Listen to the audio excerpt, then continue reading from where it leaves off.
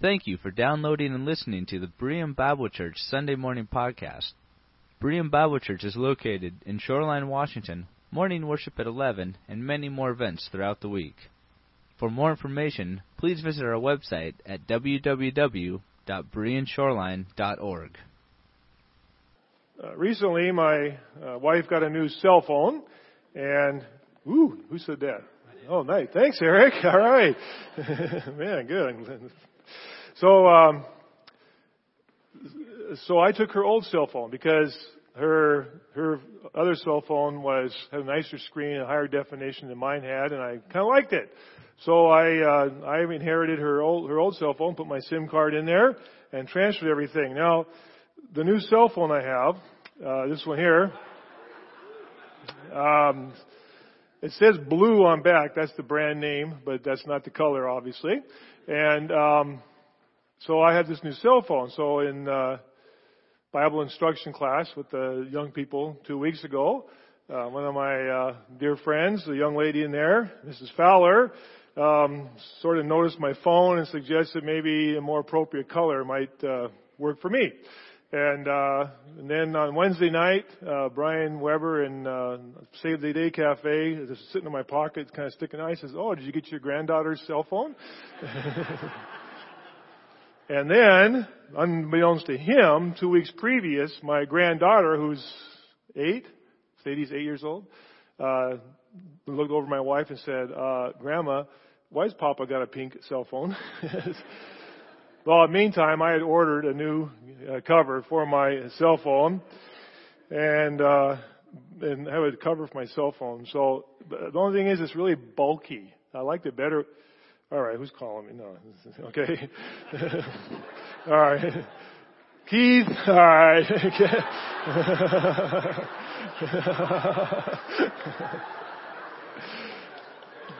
All right, I don't know what you did, Keith, but you just made my phone go all the way off. Look at that. See? That's what happens when a lawyer calls you. You know, everything gets shut down. So anyway, in class the other night, and so the next week in Bible instruction class, a fashion expert, no less important than Colin Lowen. I don't know if Colin's here or not. But Colin Lowen said, "Hey, I think that's something along the fact that's really cool. I think that's pretty." What he really meant was that's really hip, pink telephone, right? So you be the judge, all right? So if you see me wearing a pink telephone or stick it on my pocket, I'm in my hip mood. And if it's in a dark cover, then Keith is trying to call me, and I'm trying to. Okay, there he is, Blue. Goodbye, thanks, Keith. Whatever you did to my phone. Either way, in the cover or out, really doesn't matter because it doesn't really affect the essential importance of this phone. The only thing that matters is what? That it works. That I can receive calls, I can make calls, I can even text. I'm not quite as, you guys that can text like this. When you're my age, you text like this, but it still works. And there's an essential feature to this phone, and that is that it works and it makes calls. Amazing thing is, for some of you that are my age, unbelievable that little cell phone has more speed and more computing power than the computers that sent people in space, right? When we were their age, unbelievable. But that's the way it is. The essential thing is that it works. The essential thing about God's Word is that it works. The essential thing about teaching God's Word, as Rick is doing with you guys this weekend and as we do when we gather, is that it is God's Word, not our word. And the essential feature of it is it's true and it does work. Amen? And this morning as we go to Hebrews chapter 7, as we continue our series through Hebrews, it just kind of occurred to me, my opinion, it's just my opinion, but as we've been studying Hebrews together, and there's a verse in this chapter that, when all is said and done, this is essential. This really is the heart and soul of the story of the sacrifice of the Lord Jesus Christ. And it's in Hebrews chapter 7 and verse 25. But before we read it, let's pray together. Father, as we open your word, we pray that your words might be heard. It's an awesome responsibility and privilege to just share in your word. And we pray as we do so that our hearts will be open to your words this morning. Clear our hearts and minds just for these few moments as we continue to worship you as we have in song this morning in Scripture as we look into your word. In Christ's name, amen.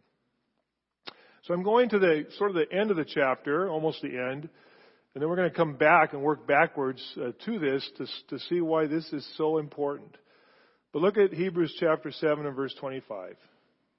Therefore, he, that is Jesus Christ, is able to save completely those who come to God through him, because he always lives to intercede for them.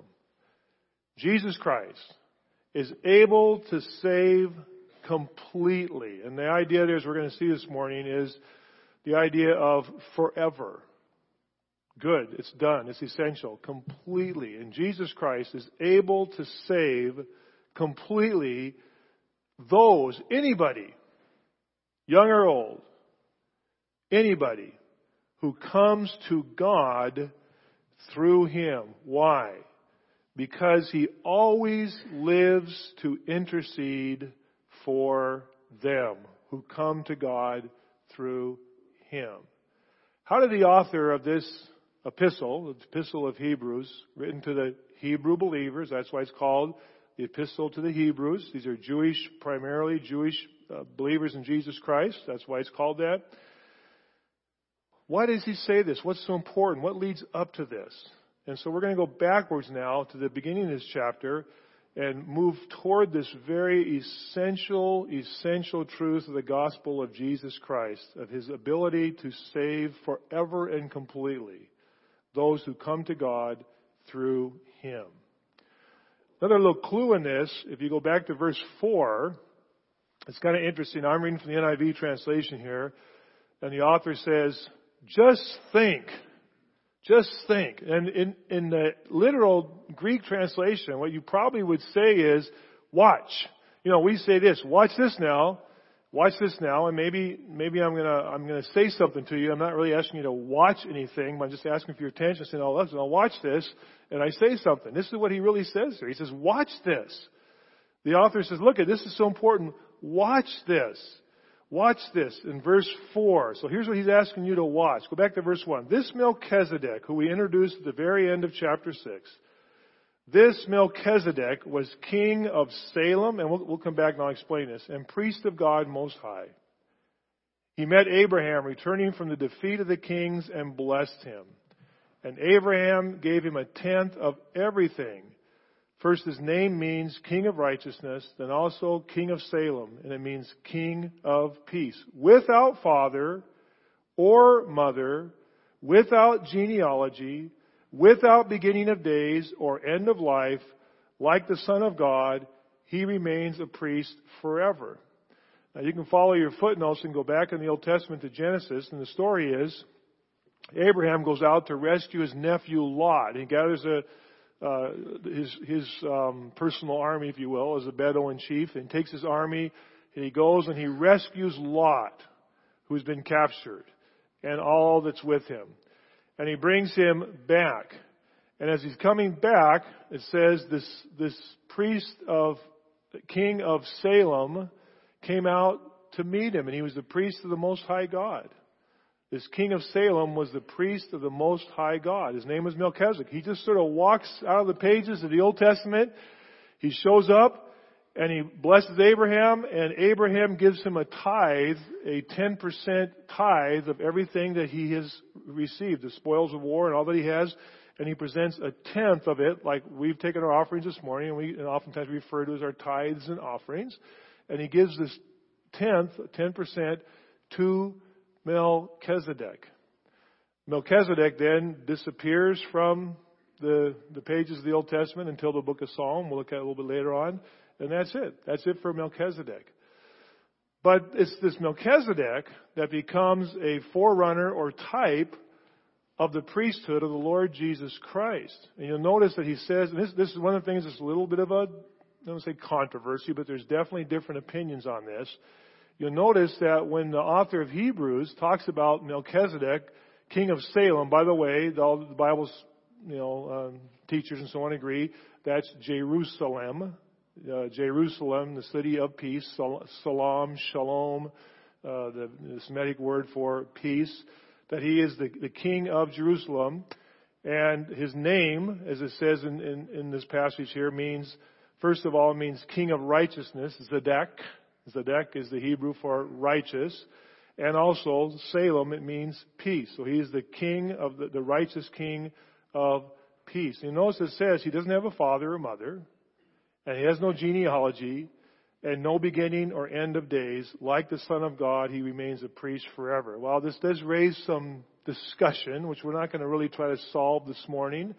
There are different opinions. You could do some of your own reading on this. There are some who believe that this king of Salem, Melchizedek, who walks into Abraham's life and then walks out, that he is the Lord Jesus Christ in human form, who appears as a human, because it says he has no beginning or end, he has no genealogy, he has no history. There's no story about him. He's just there with no history, and he's gone with no history, and he remains a king forever because of that. So there are those who teach that he is the Lord Jesus Christ in human form, who appears, just like in the Old Testament, you have the angel that wrestles with Jacob, and it turns out it's God who actually wrestles with him, but he appeared in human form. On the other hand, there are those who believe that what the author is trying to point out here is he is a type of Christ. The fact that he has no genealogy. We have no record of him. We have no story about if he's so important, such an important person, why isn't there some record of, where he's from, where he died? Why does he just show up and he disappears? And there are those who believe that this is the New Testament, the author's way of saying what matters here is not his genealogy or his connection to the priesthood. What matters is that God has called him as a priest, and that Abraham gave to him a tenth of all that he has. So after he introduces that, then he comes to verse 4. Watch this. He says, watch this now. After he talks about and reminds them of this king of Salem, he says, watch this now. Just think how great he was. Verse 4, even our father Abraham. Now you have to remember, as we talk to this epistle to the Jewish believers, how important Abraham is to them. We've talked about angels. We've talked about Moses. We've talked about Abraham. These three key ingredients of things they were talking and teaching about. Remember the Jews said to Jesus Christ, how dare you? We are children of Abraham. We are children of Abraham. And Jesus says, you know what? God could raise children of Abraham up from these stones if he chose to. You are children of Abraham because God chose to call you. It was very important to them. Watch this, he says. Even the patriarch, Abraham, gave him a tenth of the plunder. Now the law requires the descendants of Levi, who became priests, to collect a tenth from the people. That is, their brothers, even though their brothers are descended from Abraham. It says, remember, under the Old Testament system, the priests who interceded, we talked about the priests on the Day of Atonement going in and offered the sacrifice for the sins of the people on Yom Kippur, the Day of Covering, the Day of Atonement. He went out on behalf of the people. He cleansed himself and offered sacrifice for himself. Then he went and offered sacrifice for the people. And it was essential. It was not optional. It was not something you did if you felt like it. It was essential. And he went in there, and it was very important. And this priesthood was supported by the tithes and gifts of the people that they gave to sustain and support the priesthood. But he says, now, even though this is the case, and the law requires it, back in verse 5 here, the law requires the descendants of Levi who became priests to collect a tenth of people, that is their brothers, even though their brothers are descended from Abraham. This man, however, Melchizedek, he did not trace his descent from Levi. He was not of the Levitical priesthood. He was not of the family of Aaron. But he was a priest of the Most High God. We aren't told how that came about. We aren't told how that happened, what the connection was. He was a priest of Elohim, of El Shaddai, the highest God. He was the priest of the God of the heavens. But he wasn't from Abraham. It wasn't from Levi. He did not trace his descent from Levi, yet he collected a tenth from Abraham and blessed him. Verse 7, without doubt, the lesser person is blessed by the greater. In the one case, the tenth is collected by men who die, but in the other case, by him who is declared to be living. Watch this, he says. Melchizedek is not from the order of Levi. He is not from the priesthood. He has no right to go into the Holy of Holies and offer sacrifice. And yet he is a type of a living, enduring priesthood. And then verse 11, he takes the argument further. And he says this, if perfection could have been attained through the Levitical priesthood, for it is on the basis the law was given to people, why was there still need for another priest to come, one in the order of Melchizedek, not in the order of Aaron? And friends, this is a very important point of the New Testament gospel, the New Testament story of why Jesus came to die. They had a system of sacrifice. They had a very elaborate system of sacrifice. And it was one that God accepted and recognized. And their sins were forgiven. On the Day of Atonement, we looked at this last Sunday night, on the Day of Atonement, there were two goats that were brought before God. One the priest took and slaughtered and offered as a sacrifice. The other one, the priest put his hands on the horns of it, and this goat's for Azazel, this goat. And he pronounced all the sins of the people of Israel upon that goat, that ram, and he sent it off into the wilderness. And it was taken out into the wilderness, and during the time of Jesus, we have record, there were 10 stations on the way to the wilderness, and they would take him from station to station, and he'd go off a cliff and disappear. And he was gone. And then the word would come back, station to station to station, back to the temple. He is gone. It was a visual reminder that God not only covered their sins on the altar, but that God removed their sins and they were free from their sins and the obligation of them because of the sacrifices. It was a very elaborate, a very important system, but the author of the New Testament books, God, through these apostles, reminds them it was never intended to be the final chapter of forgiveness for sins. Because if it could have been, there would have been no reason for Jesus to suffer and die on the cross of Calvary. If that system was good enough, it was always intended to be temporary. It was always intended to be temporary and to look forward to the sacrifice of Christ. And that is the essential heart and soul of the gospel message, that Jesus Christ, which should have happened. Those who were sacrificing, and then in the book of Acts, when the apostles came and preached, it should have been, now we get it. Now we understand why we've been doing this for all these years. Because the Lord Jesus Christ, as we're going to read here, becomes the sacrifice. And so because of that, let's just read through this. It's important to read this. Verse 12. For when there is a change of the priesthood, that doesn't mean one priest to the next, but when there is a change to the whole system, to the priesthood, when there is a change to the priesthood, there must also be a change of the law. He of whom these things are said belonged to a different tribe, and no one from that tribe has ever served on the altar. That would be the tribe of Judah. The Lord Jesus Christ was from the tribe of Judah. The tribe of Judah never provided a priest. That was the tribe of Levi. In fact, if anybody intruded on that office of priest, they would be killed. They would be punished. No one just walked into the temple, Holy of Holies. You didn't do that unless you were the high priest once a year. For it is clear that our Lord descended from Judah. In regard to that tribe, Moses said nothing about priests. And what we have said is even more clear. If another priest, like Melchizedek, the priest of the Most High God, not from the tribe of Levi, with no beginning, no end in terms of genealogy, if he appears, one who has become a priest not on the basis of regulation as to his ancestry, but on the basis of the power of an indestructible life, for it is declared from, you'll notice your footnote from Psalm 110, talking about David from the tribe of Judah, the psalmist says about David, you are a priest forever in the order of Melchizedek. David was not a priest from the tribe of Levi. But speaking of David and looking forward to the coming Messiah, the son of David, you are a priest forever in the order not of Aaron, but of Melchizedek. And the former is set aside because it was weak and useless. Verse 18, and a better hope is introduced. Now look what it says here. By which we draw near to God. The Old Testament. I don't know, some of you get Tim Heath's prayer letters. I don't know if some of you got Tim Heath. I just happened to read his this morning. And he closed his letter from Things to Come mission, some things going on. And he talked about how the high priest had those stones on his vest that represented the tribes of Israel. When the high priest went in to do his work and sacrifice, he had the stones on his vest that represented the 12 tribes.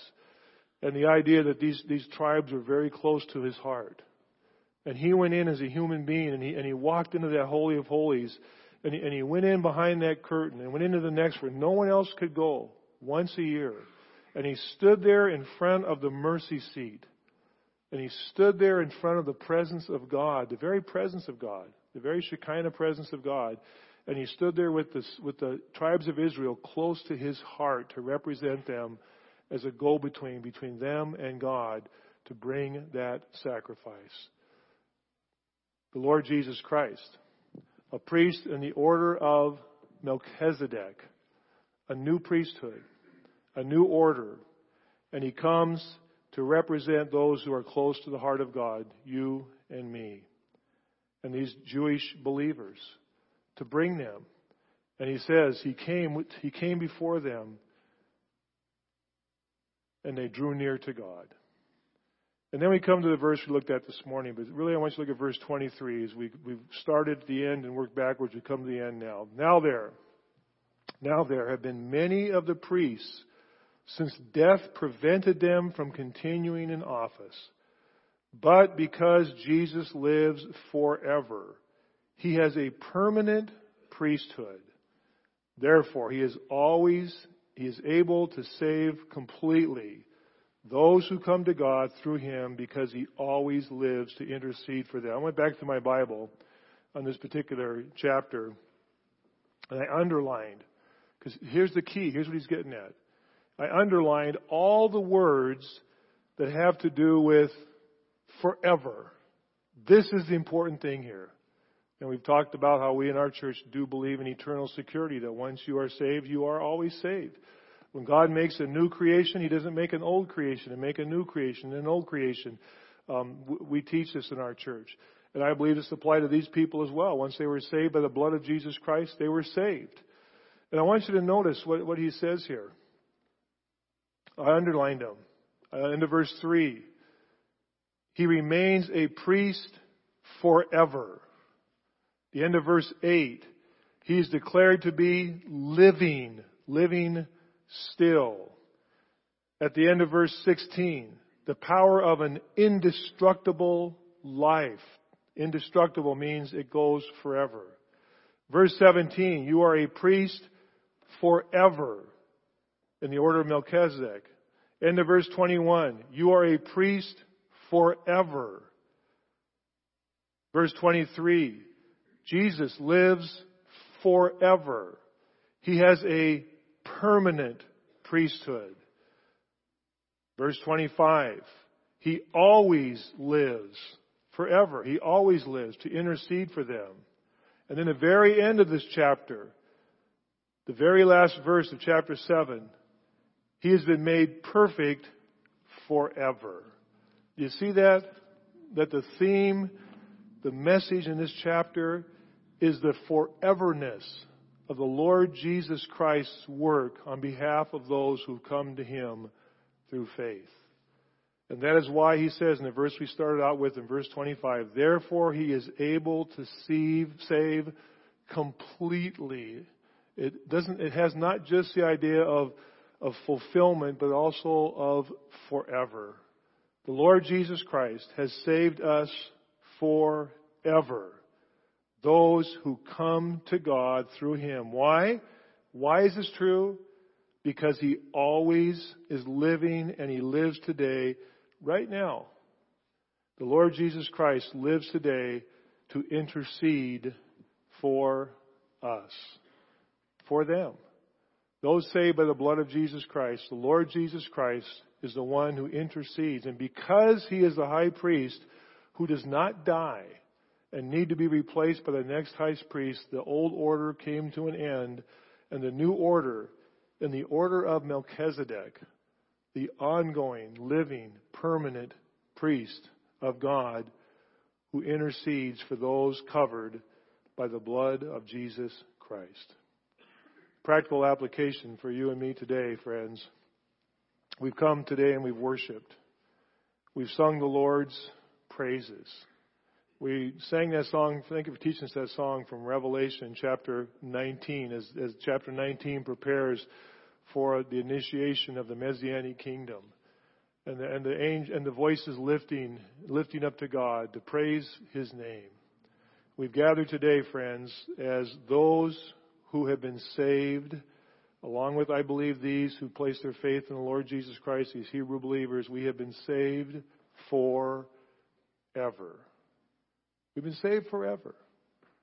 Having these young people here, it's, besides being great, having you guys here with us, and seeing that menagerie of stuff out there in the gym and Michael's bed. You got to see Michael's bed. It looks like a throne out there. He hasn't got an air mattress. He has a blow up bed. Okay, so it looks pretty nice. But seeing all you guys here and all your stuff and knowing what you're doing, I'm reminded. I remember when I was in junior high, a little younger than you guys, and I remember I told our Bible instruction classes. I can remember the time in my life, we used to meet downstairs in the room right below my office called the Junior High Crusaders. That was our name. Junior High Crusaders. Probably wouldn't go by that name today. But anyway, that's what we did. Okay. And, but I can remember a time in my life, maybe a 6-week time or something, where every Sunday night at, I think it was 6 o'clock, service was at 7. And I can remember going through a phase where every Sunday night I would ask the Lord to make sure I was saved. And I knew I was saved. And the church taught that.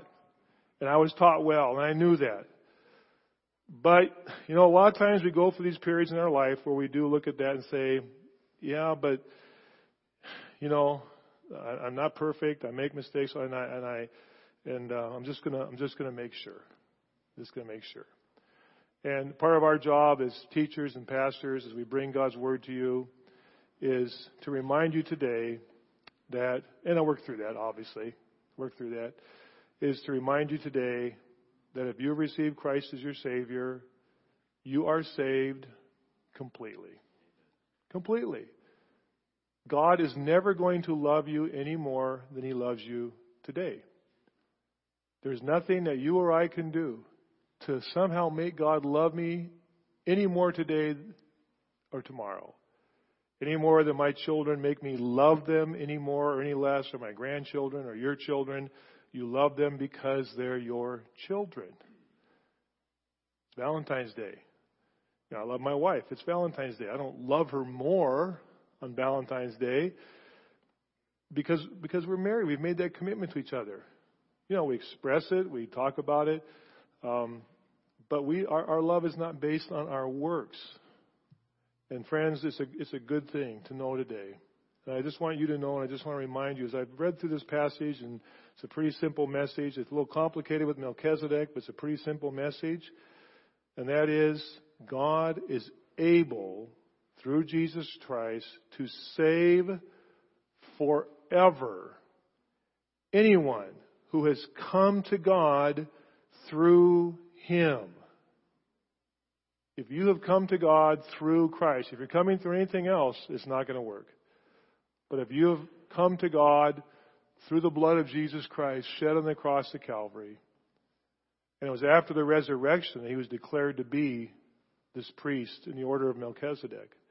If you have come to God through Jesus Christ, at least take this word home with you today. Forever. Forever. Forever. And completely. Why? Because He always lives to intercede for them. And I'll just close this verse. The next verse says this, verse 26. Such a high priest meets our need. Some would think our need is wealth, perfect health, power, money, status. That's not our needs. Those things are nice, if God gives them in the right perspective and so on, but that's not what I need. I don't need any of those things. What I need, what Jim Shamaria needed when he was in third grade and received Christ as Savior, and needed to be reminded of when he was in junior high, and is needed what I've needed, what my need is, as it says here, this Lord Jesus Christ was holy, blameless, pure, set apart from sinners, exalted above the heavens. That's what I needed. I needed a sacrifice that would take my place, and only a human could take my place. But I needed a sacrifice that was holy and pure, and only God is intrinsically holy and pure. Hence, the God-man, Jesus Christ, came to earth, born as a baby, lived a perfect life without sin, went to the cross of Calvary and suffered that humiliating, horrendous, unspeakable pain of carrying my sin and yours on His own soul on the cross of Calvary. That's what I needed. And that's what the Lord Jesus Christ, for whatever reason, has chosen to give to me. And I don't deserve it any more than you do. And if you are here today, friends, and your faith has been placed in Jesus Christ for your salvation, at least remember this. It's forever. It's forever. But if you haven't done that, if you have not done that, then also remember, separation from God, hell, is forever. Is there a reason why? Is there any reason why you would not accept God's love for you and receive Christ's sacrifice for your sins? It's between you and God. Not between us, the church, or anybody else. It's between you and God. And it's the heart and soul. It's what's essential of the gospel of Jesus Christ. God loves you. You are a sinner. Christ died and paid for your sin. And you can receive salvation forever by receiving it from God and acknowledging your need for His salvation. We're going to close our service with the song. What are we going to sing, Gary? Blessed Assurance. Hallelujah. Amen. Thank you for coming today and sharing in our service. God bless you guys. Have a good week and a safe trip home, good weekend. And let's close the service in prayer. Father, we have just sung that we are lost in your love. The Lord Jesus Christ, our wonderful Lord, when He was on earth, talked about being lost and being found. And for those of us today, Lord, who have received Christ as our Savior, not to any merit of our own, but because of your love and grace, we have been found. But we have been found to be lost. What a great place to be this week, lost in your love on this Valentine's Day. Lost in your love. And Lord, if there be a person here today who is lost outside of your love, what a great day to in humbleness simply acknowledge that they are a sinner. That you died for them because you love them. And you've provided eternal life if they would only acknowledge and receive Christ as their Savior. And I pray, Lord, you would open their heart to the wonderful gospel of Jesus Christ. Good news that God loves each one of us. We leave today lost in His love. We worship a God of new beginnings. You are a God of new beginning. We begin a new week, this first day of the week, Lord, to walk with you, to serve you, to love you, and to be lost in your love once again, brand new. And we pray this in Christ our Savior's name.